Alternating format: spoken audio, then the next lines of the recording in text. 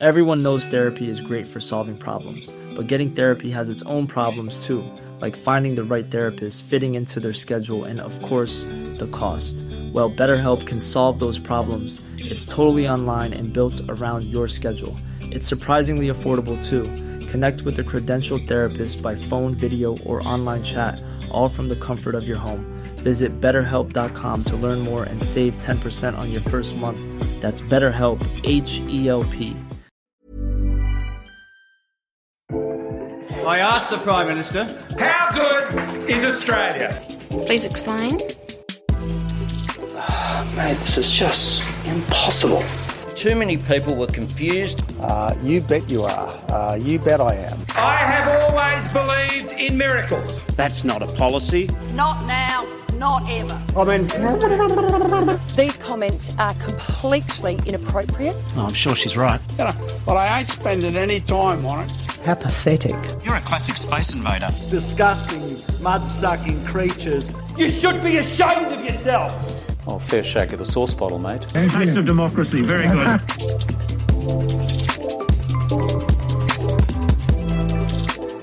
Hi, Mark Kenny here from ANU's Australian Studies Institute, and good to have you along for this Democracy Sausage Extra, or is it a second serve? Perhaps we should call it the gourmet edition, because we have a couple of gourmet thinkers today, both of them biographers among their many talents. Dr. Chris Wallace is a historian, an author, and a former top-level political journalist who, among other things, has written acclaimed biographies of figures as diverse and problematic as Germaine Greer, Don Bradman and John Hewson. Chris is an Australian Research Council DECRA Fellow at ANU, and she is, in my estimation, one of Australia's sharpest observers of politics, so I'm really chuffed to have her with us. And if that isn't enough, I'm thrilled to say hello to Alan Crawford, who is a senior editor in Bloomberg's Berlin office and specialises in international government. Alan is a gifted writer and has somehow, among his other demands, found time to write a biography of one of the world's most admired and successful political leaders, Angela Merkel. Thanks to you both for joining me. Pleasure. Hello. Alan, you're coming from Berlin, which is an interesting sort of place in the context of the overall response to the COVID-19 crisis. In fact, in a piece you've just written, you made the point that Australia and Germany are singled out in some of the discussions for countries that seem to have handled the whole crisis better than most. Why do you think that is? I mean, can you give us a sort of a sense of why it is that Germany has performed better than its European neighbours? Well, I think that all of that is still being worked out, and it's a little bit dangerous to speculate too far. But at the same time, there are certain facets of German society that lend themselves to coming through a crisis like this relatively well. And, you know, I hasten to add that we're obviously not through the crisis yet here. We're a couple of weeks, or at least about a week behind Italy and Spain. But certainly what I find interesting is that during this whole crisis, then wealthy countries, including the US, then this has really exposed deficiencies in healthcare. And so that now I was making the point that countries' responses are measured in terms of their intensive care unit beds rather than the size of their economy. And Germany happens to have a lot of those specialist beds. It has a functioning healthcare system. It also it's helped, but you mentioned Angela Merkel, the Chancellor. Then I find personally, as a Scotsman living in Germany for 14 years, she has a calm, measured tone which helps reassure the public. Certainly that's borne out by opinion polls here.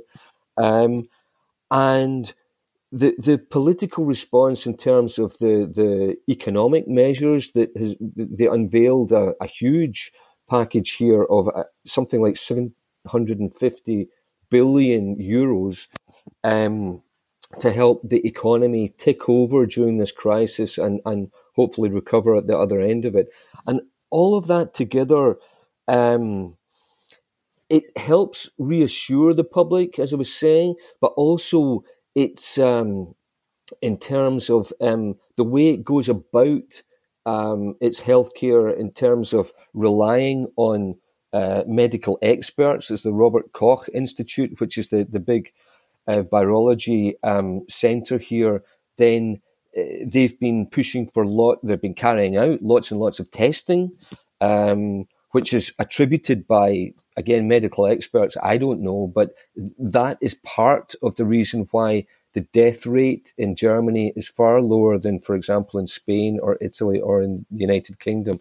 So I think all of these things together, there's the medical expertise, the reliance on experts, which of course have been shunned in some other countries, or at least spurned to some extent. There's the political gravitas and the economic response together. I think, even at these relatively early days, suggest that Germany may come out of this relatively better off than some other countries. Chris, what's your sort of broad assessment of the Australian side of that, how we've handled it? There's a bit of an emerging consensus that Scott Morrison has done reasonably well. In fact, Australia obviously compares well with other countries in terms of the calamities befalling them.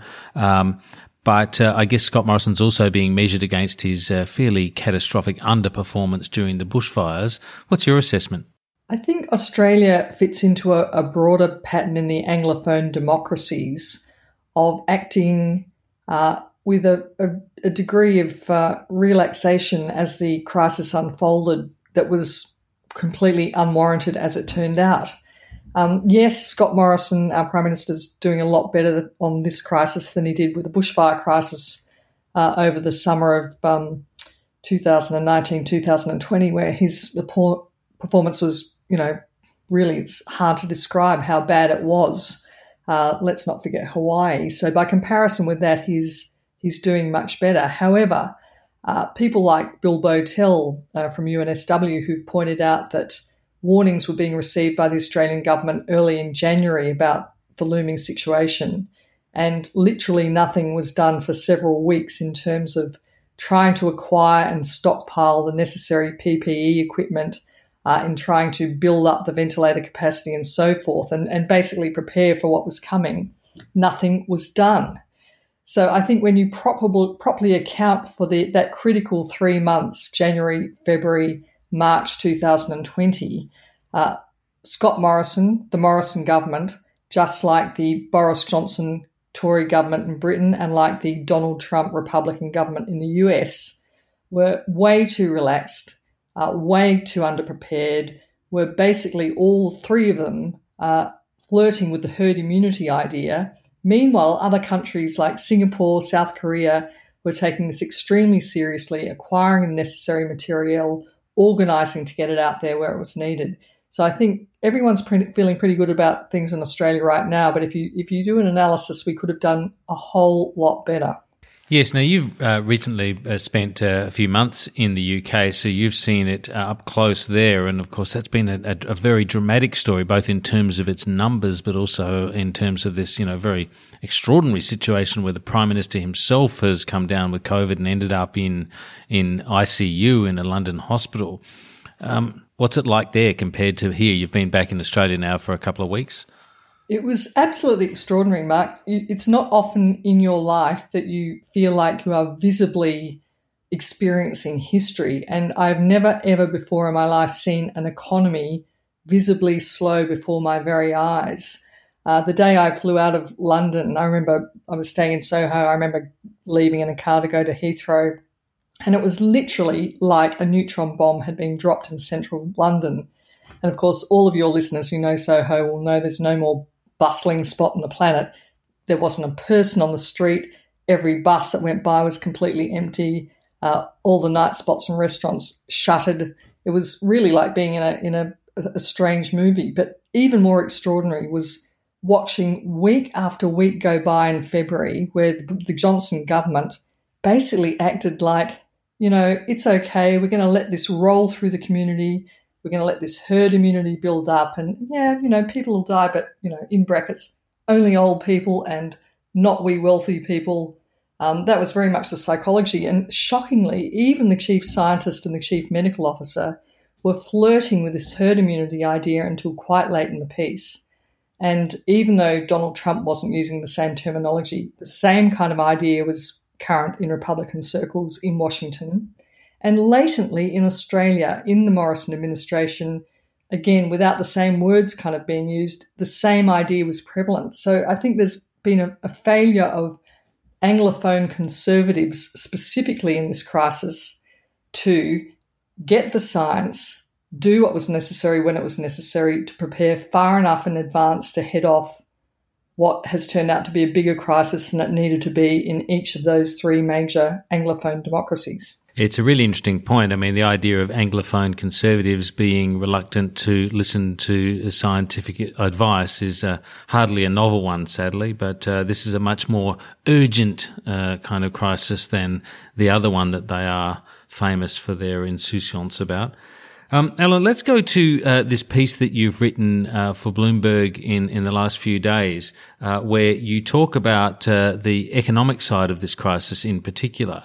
And you've suggested that the crisis has the potential right around the world, particularly in developed democracies, to change the way economies are structured, to almost, change the fabric of the political economy, and perhaps to skew it towards more of a German model. So I suppose what we're talking about here is, governments becoming much more interventionist in the economy, as they have to during the peak of this crisis, as a response to try and, shield their economies from this enormous shock.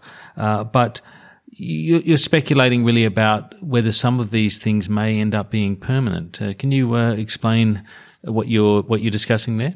At the moment, we're really seeing the return of big government in a way that we haven't seen in peacetime, and that's in terms of the government introducing these lockdowns, curbing civil liberties. In Paris, for example, then you've got police drones patrolling the streets, and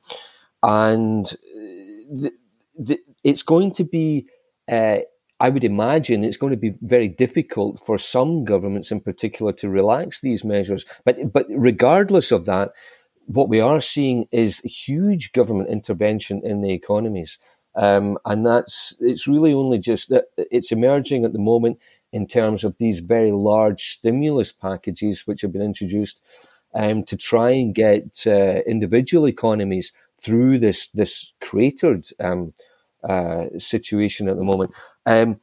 But we're almost certainly going to see the ramifications on the other side of this in terms of how governments are pressured to respond, because on the one hand, there's the economic fallout, but where governments will be taking stakes in airlines. How do they decide which companies to save and which to let fall, which is one controversial aspect. But there will be pressures almost certainly in terms of government policy. The most obvious being then, putting more money into healthcare. For example, we talked about the United Kingdom. Regardless of the blame game here, and there's a lot of criticism of the Boris Johnson government. It's conceded itself that it hasn't met targets in testing or in procuring this PPE, personal protective equipment, for medical experts. But in terms of repercussions, you're almost certainly going to see pressure on the UK government to spend more on healthcare. It's a bit of a no-brainer, but where does that money come from? And it would seem that if not in the United Kingdom, that in certain countries there will be pressure to perhaps divert resources away from defence and spend more on health and on welfare. And so then you start opening up a whole other Pandora's box, if you like, in terms of international relations and NATO defence spending, and how do you actually, what kind of model do you follow? So that all of these questions are only really starting to present themselves. But just to conclude this point, I think that we're undoubtedly going to see big changes in terms of how governments work around the world after this crisis. It's a really fascinating sort of historical moment, isn't it, Christine Wallace? Because where, we saw Boris Johnson emerge from the ICU. He'd survived the COVID-19, illness. He revealed in doing so that it had been very much touch and go as to whether he survived it. He thanked a couple of doctors for making a couple of decisions he said that he would be grateful for the rest of his life, which was different from the message we were getting from his press office. And then he went on to talk about the sacredness of the NHS, described it as the beating heart of Britain. Going to Alan's point about reconfiguring how governments are measured, what we want our governments to do, that seems to signal that even though things are going to be very difficult, the IMF's talking about a very significant contraction for all of these economies, and some of the figures for Britain are absolutely staggering. It's almost like growth dropping by a third. Nonetheless, this is where this is all going, and you can imagine that it's pretty hard to imagine Boris Johnson cutting the NHS, even though money's going to be very tight after what he's been through personally. Well, of course, in the run-up to all of this happening in Britain, there was a great tussle between Boris Johnson and his Chancellor, whom he bumped in favour of a successor who was willing to go along with his bigger spending plan. So Boris Johnson had already set his cap to not being a kind of a tight-ass Tory administration, but rather going into a bit of a spendathon that the more prudent minds on the Tory front bench were going to oppose. So he was already of a mind to expand. But the NHS stuff from Johnson really, it kind of sticks in your craw in terms of the Tories' record on health spending in Britain. You'd have to really pump a lot of money into the NHS to turn it into a system that was robust and even vaguely comparable to Australia's health system. The NHS has been run down for so long, so resource deprived, and so kind of riddled with the privatisation or inclusion of private operators in the profitable parts of the NHS system, which is, from the outside and from this distance can look like a totally public sector entity. It's not, believe me.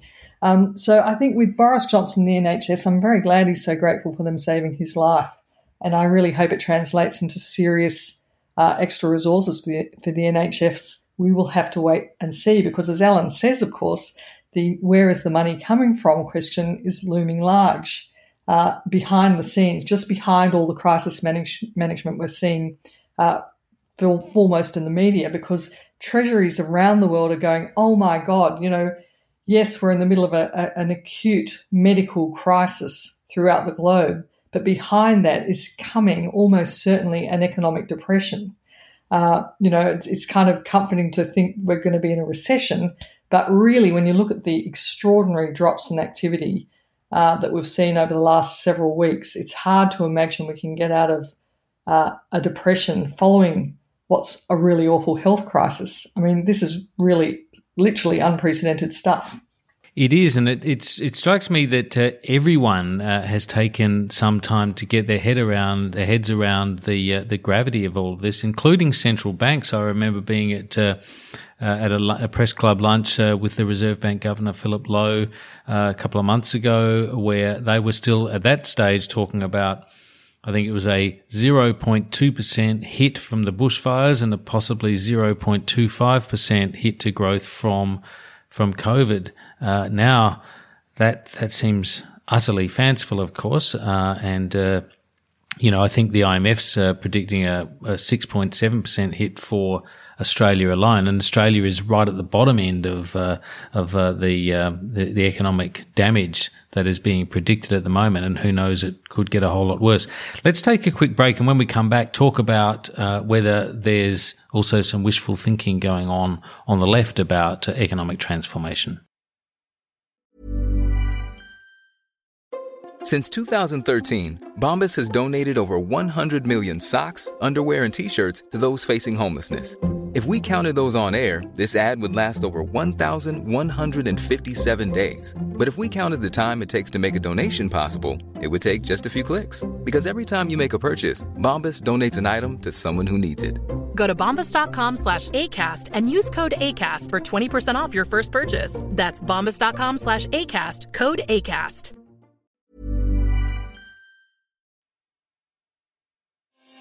Hi, I'm Sharon Bessel. Policy Forum Pod is the podcast for those who want to dig a little deeper into the policy challenges facing Australia and its region. Each week we bring together expert analysis to tackle the big issues facing our region and to propose policy solutions. It's insightful, it's positive, and it's always fun. Policy Forum Pod is out every Friday. You can find it on iTunes, Spotify, or wherever you get your pods. Or find us at policyforum.net/podcasts. Welcome back. One of the things that we've seen exposed through all this is how the sort of small government neoliberal agenda has that market rationality model has seen manufacturing leave our shores. It was more rational, to put it in those terms, to import things that could be done more cheaply than to make them here. And so we find ourselves in a situation, as many countries have found themselves in this crisis, without the ability to suddenly manufacture something as basic as surgical masks and gowns and so forth, which has taken a lot of gearing up, and ventilators. Manufacturing has been, on the slide here for a long time. Alan, that's quite a different story from the German story, isn't it? I mean, the German story has been one of governments working outside of crisis, much more in a kind of a partnership with private industry, with sectors of the economy. Yes. Germany has still faced trouble over getting hold of some of the PPE, but it has, partly because of its relationship with China, and also because it recognised the crisis relatively early on, certainly in comparison to the UK or the US. Then it managed to source, facial masks and so on. But yes, your point is valid that Germany has a history of the state being involved in private companies, essentially, so that it's under this system they call the social market economy, which essentially was invented along with modern Germany after the Second World War. And is credited with powering Germany's economic miracle that brought it back to where it is now. But also, crucially, there are aspects of this bringing in the state to help companies and to help workers, which helped Germany come out of the 2008 financial crisis in relative good stead. So you mentioned keeping workers, worker keeper programs in Australia. JobKeeper, yeah. JobKeeper, yeah. I'm pretty sure that comes from the German system of Kurzarbeit, which is, literally means short-term work. But what it means is that the state pays private companies to keep workers on the books, to furlough them, as the Americans say, rather than to get rid of them. We saw that I think there were something like 16.8 million US workers claimed unemployment benefits in the space of 3 weeks as a result of this coronavirus crisis, because companies just let them go. Whereas in Germany, that doesn't tend to happen to anywhere like the same extent, because of this system of keeping workers on the books. And it's a good example of the social market economy in practice. They also do things like they keep union representatives, labour representatives they sit on the board of major companies. For example, Volkswagen, then they'll have union representatives helping to take decisions about the company's direction. So it tends to engender this idea that the workers are helping to steer the companies to some extent, and I was really I find it fascinating to see the level of the state involvement across the world now, and to what extent that may persist after this crisis. Because, as I said before, I think there will be a huge amount of pressure on governments to alter some of their policy priorities in light of this, and so, yeah, I think that Germany to some extent offers some kind of model. I'm by no means saying it's a panacea, but certainly more state looks more likely than less state in the future. I think it's really important here to not slide into thinking that these are to do with cultural differences between, say, Germany and Australia. Everything has a history, and Australia has had major downturns before. We've had employment creation programs before. We have had periods in our history when, in fact, the federal government has been really keen and actively marshalled cooperative behaviour between workers and between employers. For example, the Hawke Government Accord. Now, that was a very explicit positive marshalling for the benefit of the whole economy and the creation of more jobs for Australian workers, a sense and spirit of cooperation between the union movement, between the corporate sector and between government. I mean, policy was created together throughout the 80s to really transform the Australian economy. So we have done things like that before ourselves. It's just that, and again, this is something that's common to the Anglophone democracies coming from the Conservatives. This idea has been inculcated for decades by the Liberal and National parties in Australia, by the Conservative Party in Britain and by the Republican Party in the US, that somehow anything to do with the public sector is wrong, is bad, is inferior. And so Germany, it's been led so capably for so long by a Conservative politician in Angela Merkel, who, really I think deserves the greatest admiration as a leader. So it's not necessarily intrinsic to conservatism that you have to have this anti-public sector, anti-union attitude, because Merkel is a conservative who doesn't. But it is true in the Anglophone democracies that the trashing of the public sector, the attacks on unions for so long have meant wherever you've had long periods of conservative governments in the US, in Britain and in Australia, the kind of cooperative, constructive cooperation that Alan's talking about in Germany now and that we've seen in the past in Australia, for example, during the Hawke government, has been obliterated. And really conservative parties, we need to call them to account during this period. I don't know, I kind of get sick of pointing to the Merkel government as an excellent conservative government to show what can be done if everyone cooperates, comparing and contrasting with the Trumps, the Johnsons and the Morrisons, who historically have done everything they can to attack and undermine and rhetorically destroy anything to do with the public sector and anything to do with the union movement. That's a really interesting point, Chris. Do you think Morrison, he looks to, we're looking at this in real time and that can always be a bit deceptive, but has Morrison grown through this crisis in a way that he certainly didn't during the bushfire crisis and showed no real evidence of, since coming to the Treasury, let alone to the Prime Ministership? Is it possible that he has grown through this crisis, that suddenly the pennies dropped and he's actually understood what leadership requires, or do you think he would just revert to type? Mark, I sure hope so. I really genuinely hope so. What I fear is more likely is that he has been so terrified by the dimensions of the economic tsunami that is coming at us as a result of this crisis that he was prepared to do whatever it took to head off the worst that was coming at him. Now, I think how good he is or isn't kind of relevant up against the drama of the official advice he would have been receiving about the economy. Any sane person would have thrown whatever they could at this problem to solve it because it is so big. And we still don't have a sense yet of how big it is. We're still in kind of deep crisis mode in a health sense.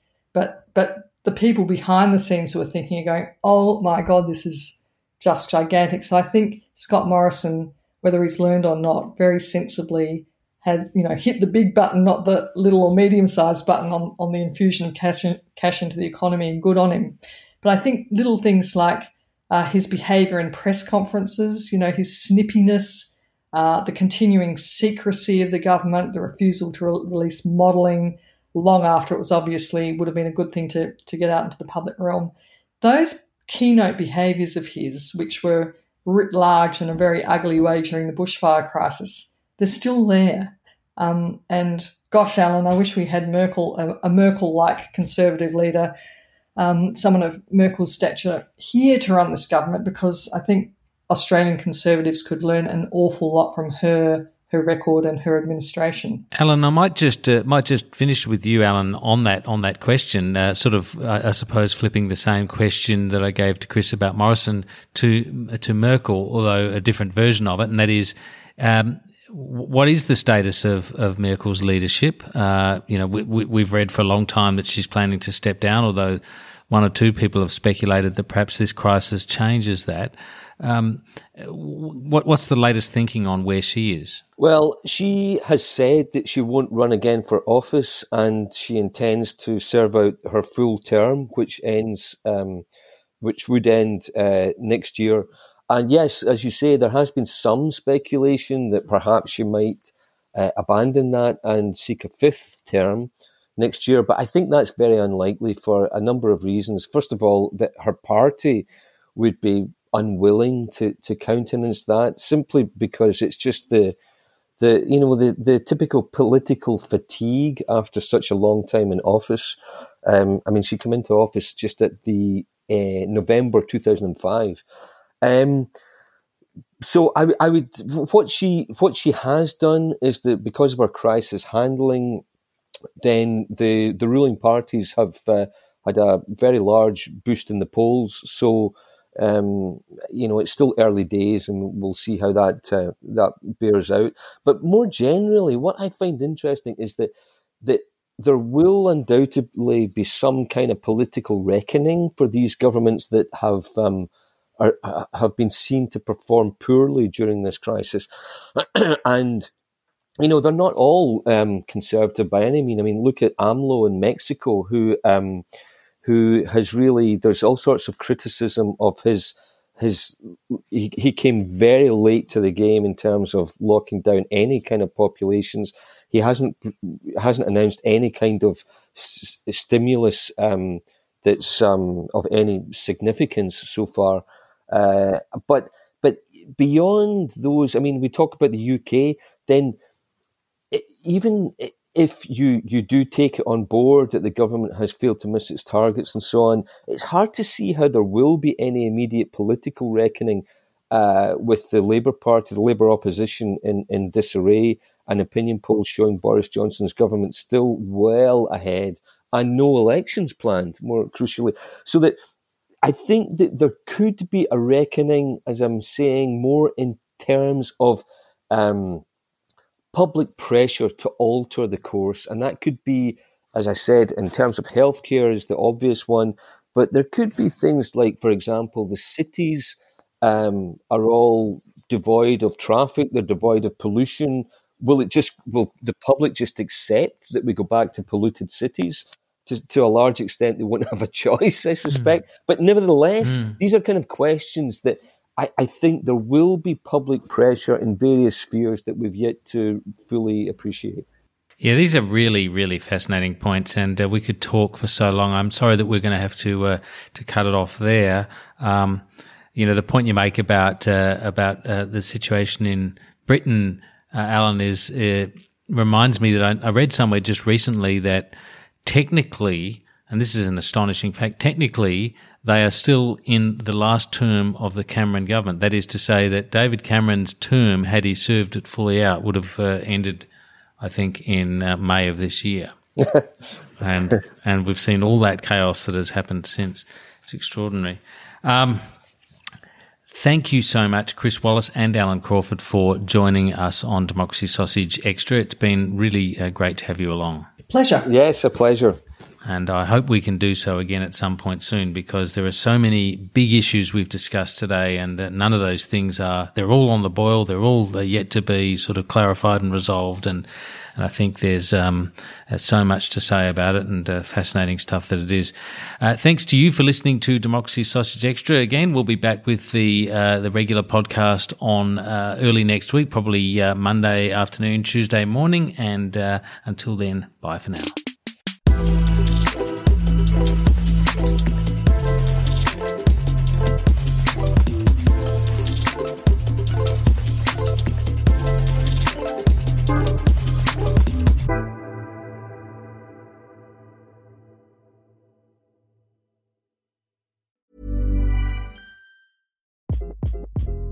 Hi, this is Craig Robinson from Ways to Win, and support for this podcast comes from Invesco QQQ, the official ETF of the NCAA. The future isn't scary. Not realizing its potential, however, could be. Just like on the recruiting trail, I've seen potential come in many forms as a coach. Learn more at Invesco.com/QQQ. Let's rethink possibility. Invesco Distributors, Inc.